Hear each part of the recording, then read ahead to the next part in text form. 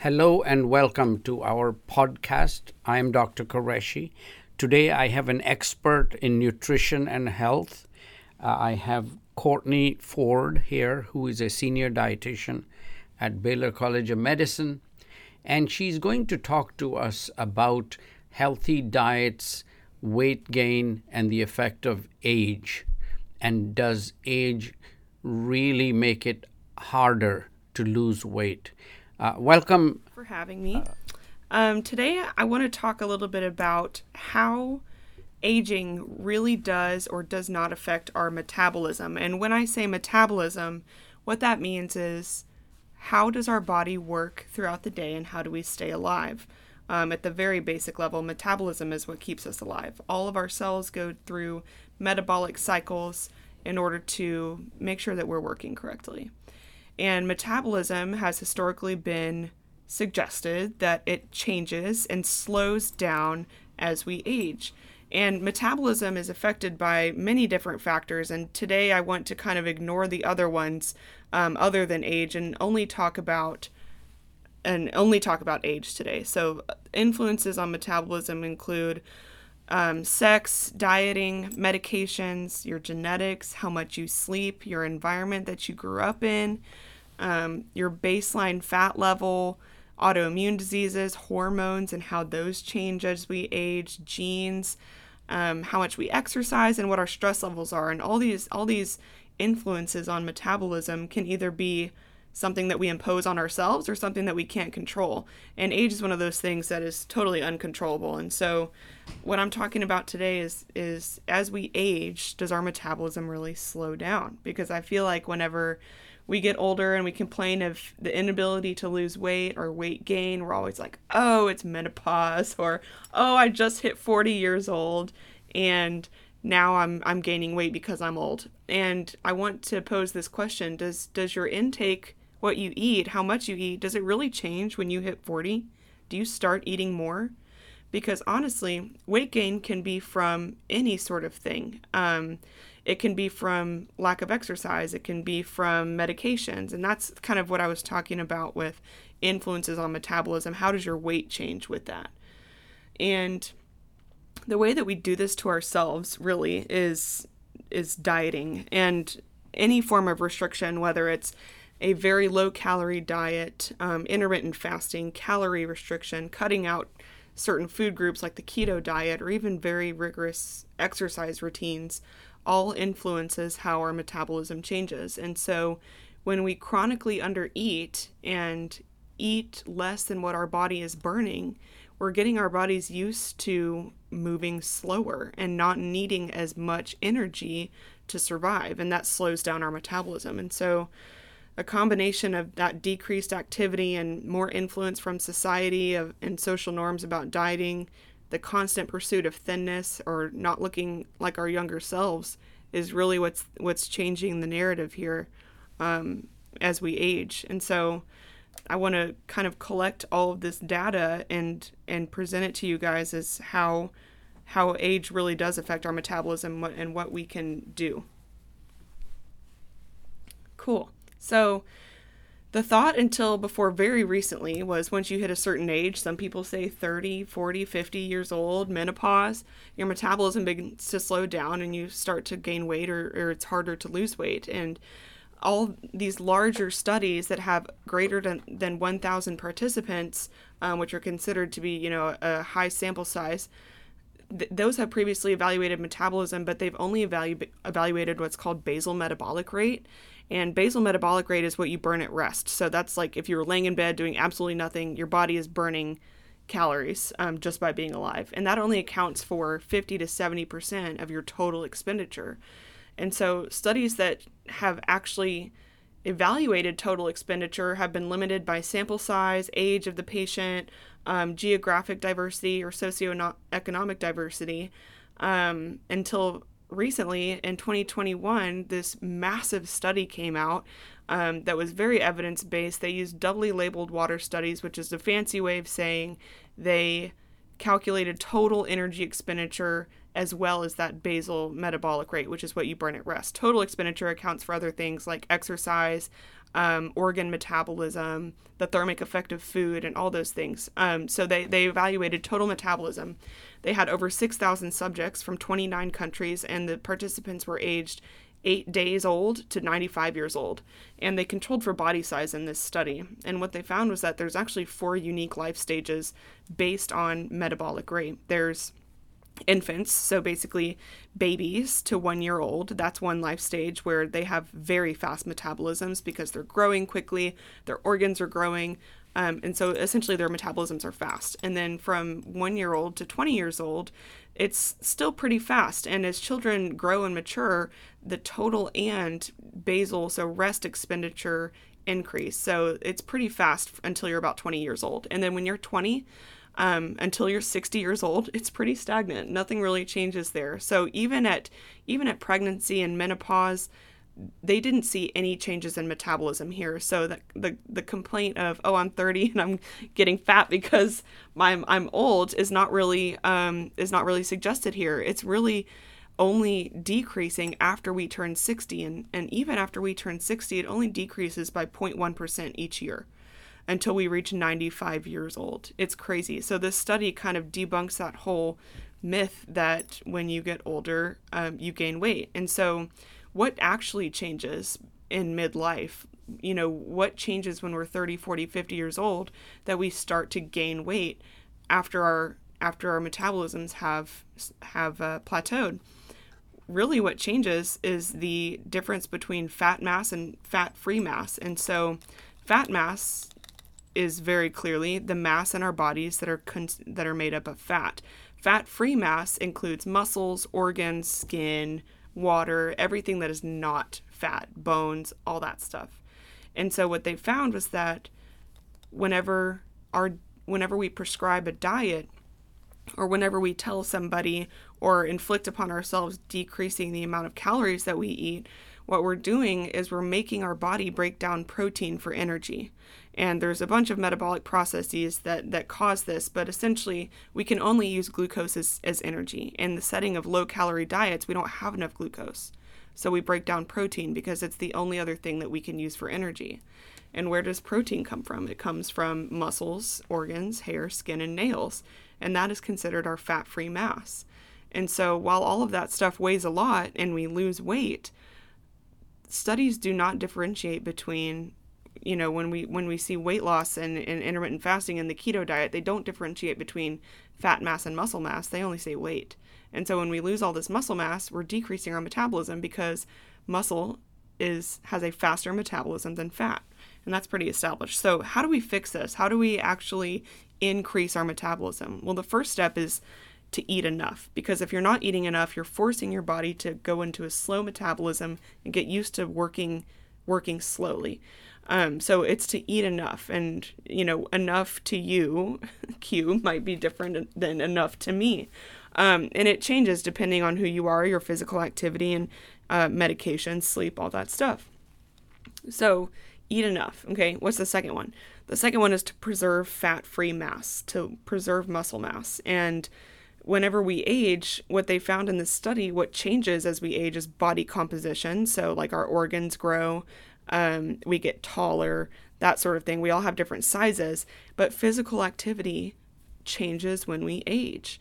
And that is due to a lot of lifestyle factors that not a lot of people can control. But what we can control is how active we are and how much exercise we do. And so the real way to combat this age-related myth on metabolism is to have physical activity daily, and physical activity targeted towards preserving lean muscle mass. So how does that look? It looks like lifting stuff. It looks like doing weight exercises and body weight exercises, but exercises that are realistic to you, and personalized to you. So, you know, someone might be able to go to the gym and spend 45 minutes lifting weights and doing this all sort of exercises, but another patient who's, 74 years old, who doesn't really lift that much weight, might be doing bicep curls with soup cans. But basically what we're doing here is we're preserving fat-free mass and lean tissue in order to extend life and to increase metabolism. And incorporating that consistent physical activity to preserve that fat-free mass is the way to do it. Okay, so one of the tricks here is knowing whether you're losing fat or muscle when you're over the age of 60, and perhaps trying not to lose weight or trying to uh, not gain weight, and mistakenly losing more muscle than fat if Sure. you're not careful. And how can you make sure that you're not losing protein instead of fat? Sure. So we only break down our sources of protein whenever there's not enough glucose involved. And so this kind of debunks the whole keto diet thing, because with the keto diet or any with hypocaloric diets, we're not eating enough carbohydrate. And in the setting of eating too little carbohydrate, our body doesn't have blood sugar. So when we don't have blood sugar, we break down protein because it's the only other thing that we can break down into glucose after we use what we've stored. And so the first combatant to making sure that we don't gain weight or that we preserve lean muscle and not lose it is to eat enough calories and to eat enough carbohydrates. And so this might require some sort of external support, like having a dietitian or someone with you to make sure that you're eating enough. But making sure that you're eating enough is the first step to making sure that you do not lose muscle mass. So now this goes against the advice by many that intermittent fasting makes you use ketones for energy and for central nervous system use, and but that it really is in effect breaking down protein faster than if you did not do intermittent fasting. Is that right? So for intermittent fasting, what you're essentially doing is like cutting out a whole meal.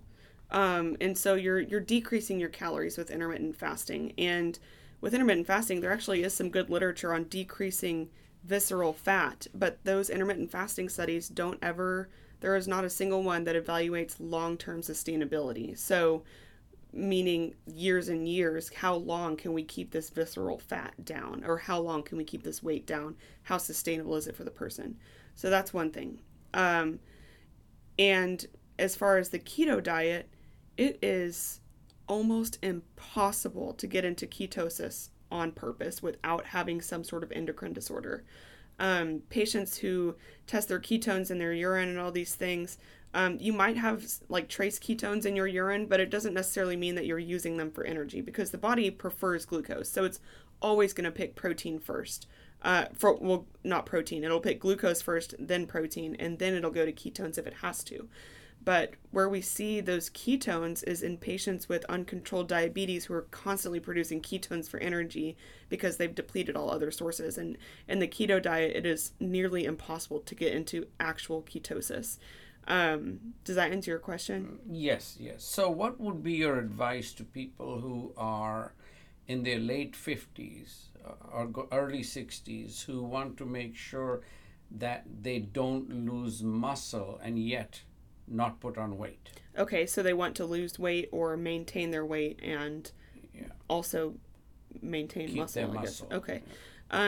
So the same recommendation goes for a patient who's 25, and the recommendation is honestly having personalized nutrition is really helpful. So if you have access to somebody like a dietitian that can provide this to you, it's very helpful. And essentially what I would recommend is eating. Okay, so let me get into it real quick. So eating carbohydrates before you lift a weight or before you perform weight-bearing exercise. What that does is it provides your body with a quick source of glucose to burn while you're performing exercise so that you're not breaking down muscle.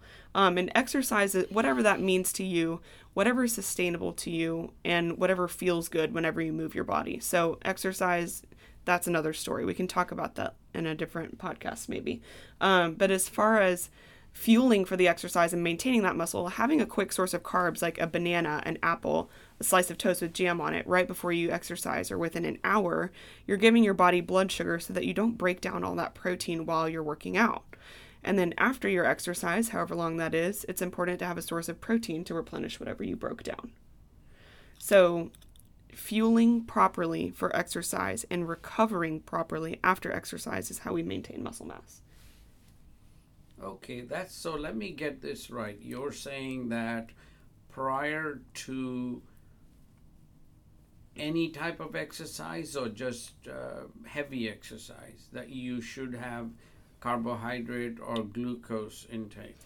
Honestly, I would say before any type of exercise, like even like if you're going to go plant some stuff in the garden, I'd have a banana before so that your body has energy. Helps a lot with recovery too and overall energy levels. Okay, and that prevents you from losing muscle. Yes, that's correct. Okay, that's interesting. What advice do you have for people who are convinced that as they get older, they're just not able to lose weight like they used to? Are they just eating different, or are they putting on more weight, or are they, or is their endocrine system changing in some way that they are just depositing more excess fat? Sure. So when it comes to aging and hormones like ghrelin and leptin, hunger hormones and satiety hormones, there are changes later in life. But as far as age goes specifically, I invite that person to evaluate if they've ever tried a diet before. And I promise 100% of those people will probably say yes. So let's say they want to lose a little bit of weight. Maybe they download MyFitnessPal and track their calories. Maybe they're trying to eat 1,200 calories a day. And they do that for a while until it gets really hard and not doable because it's not sustainable. Now their metabolism's really low because they're eating very few calories. And then they go back to eating the way that they were, or maybe they feel starved, so they're overeating, and that's exactly how we gain weight, because if you're chronically under eating, your body feels starved and your cells don't know that you're doing it on purpose. So the second you truly allow yourself to eat, you overeat. And that's exactly how we gain weight. And typically, the studies show that whenever patients lose a bunch of weight and then go back to their normal eating habits, they gain more than they even lost. And that's really how we get there. So let's focus on, and it might even make you gain a little bit of weight. Eating properly, and meaning enough calories, might make you gain a little weight because your metabolism might be slow. That's nothing to be afraid of, but once you get your metabolism a little bit more stable and a little bit higher from eating what you're burning, then it's time to talk about targeting muscle and increasing metabolism and, getting a little bit more personal with that. Okay. So what I'm hearing is when you exercise, you want to keep your lean muscle mass. And so make sure you have some quick energy source to get you through the exercise so that you don't lose muscle. Right. Right.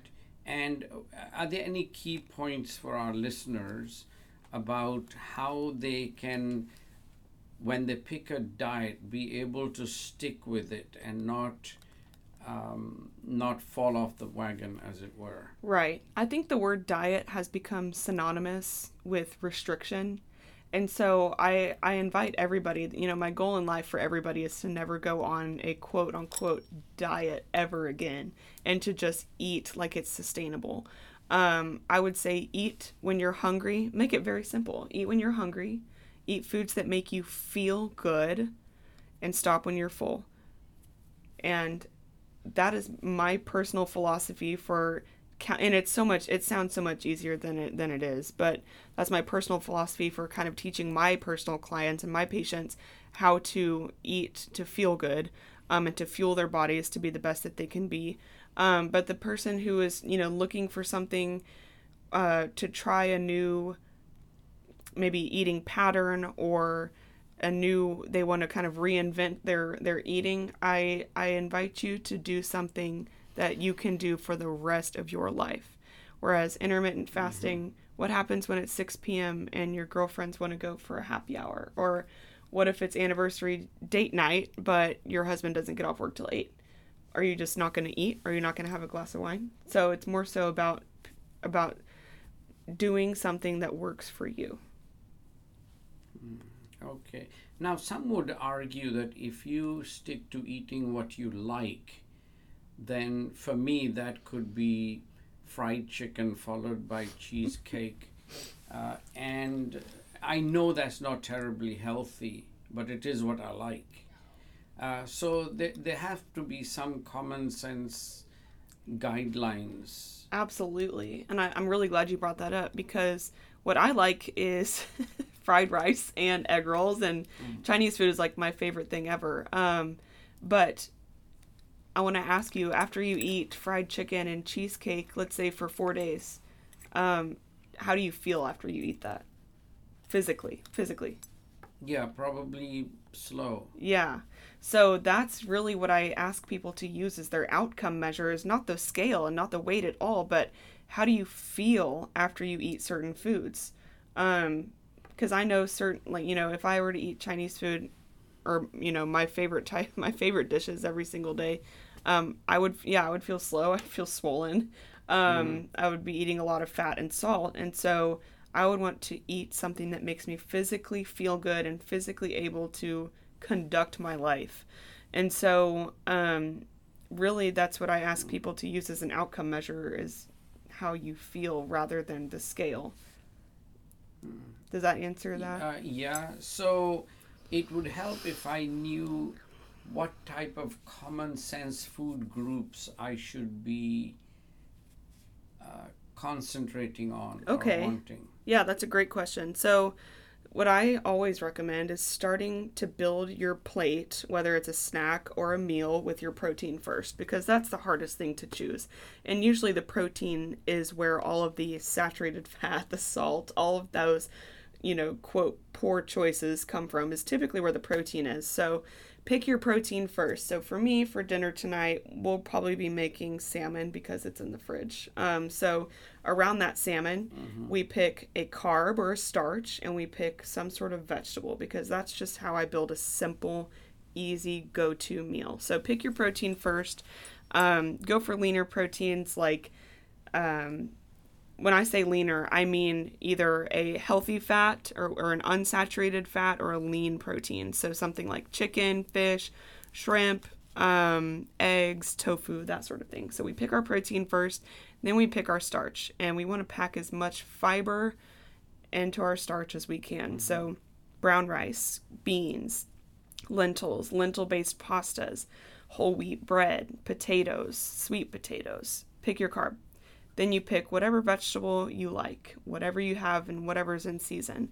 The myth about, oh, you have to eat kale, it's so healthy. There's nothing that you have to eat to be healthy. If you only like canned green beans and canned peas, then that is all you have to eat. You don't have to eat anything. Now, it's great to try new things because you might discover something that you like. But if canned green beans is your jam, then that is your vegetable for that meal. Now, sometimes you get into a situation where there's a lot of different variety of foods. And a lot of these restaurants that have eat as much as you like or can. What is a good guideline of what to concentrate on and what to definitely avoid? So I think as far as building your plate, let's take like a Chinese buffet, for example. As far as building your plate, I always say pick your protein first. And there's so many yummy foods to like try and that we want to eat during those times. So if you want to try a little bit of everything, then do it, but serve yourself a tiny amount of everything. And then whatever you really like, maybe that's how you build your meal. But I have this policy. It's not really a policy, but something that I use where when I'm eating and my meal is so delicious, but I know I'm getting full, I sit back and I evaluate when I'm about halfway done with my meal. I say, am I a 2 or 3 on the hunger scale, like still hangry, or am I comfortably full at a 7 or 8? And if I'm closer to that fullness, then I give myself a couple glory bites and I pick the best things on my plate and I eat those. Because there's no rules with food. You can pack it up and eat it whenever you want to. I do realize that food is a privilege and it should be treated as such, so it's not the case for everybody. But more often than not, if you're in the situation and you're trying to or eat to serve your hunger and stop when you're full, stop when you're satiated, I say pack up the rest and eat it whenever you want. Now, if you do, I, for instance, I weigh myself about twice a week. And if I see a trend of weight starting to go up, um, I am not quite sure what to do. Decrease the size of my meals or avoid less fried fatty stuff and more red meat, uh, or just try and eat more roughage so that you feel full without eating too much Mm-hmm. calories. Okay. What is your advice to people who don't seem to be eating more but notice a weight gain? Yeah. So I would say look at your portion size and see what it looks like. And try to make, I know this sounds elementary and kind of silly, but try to make a quarter of your plate protein and a quarter of it your starch and the rest, vegetable or produce, and see how you feel after that meal. And if you're still hungry, go back for vegetables. Um, and kind of, or, if you want more rice, then get another scoop Mm-hmm. of rice. But it's more so about making sure that you feel satisfied after a meal, and more often than not we're ignoring satiety, and we've just kind of been trained to do that over our lifetime, is to kind of dampen that Mm-hmm. signal.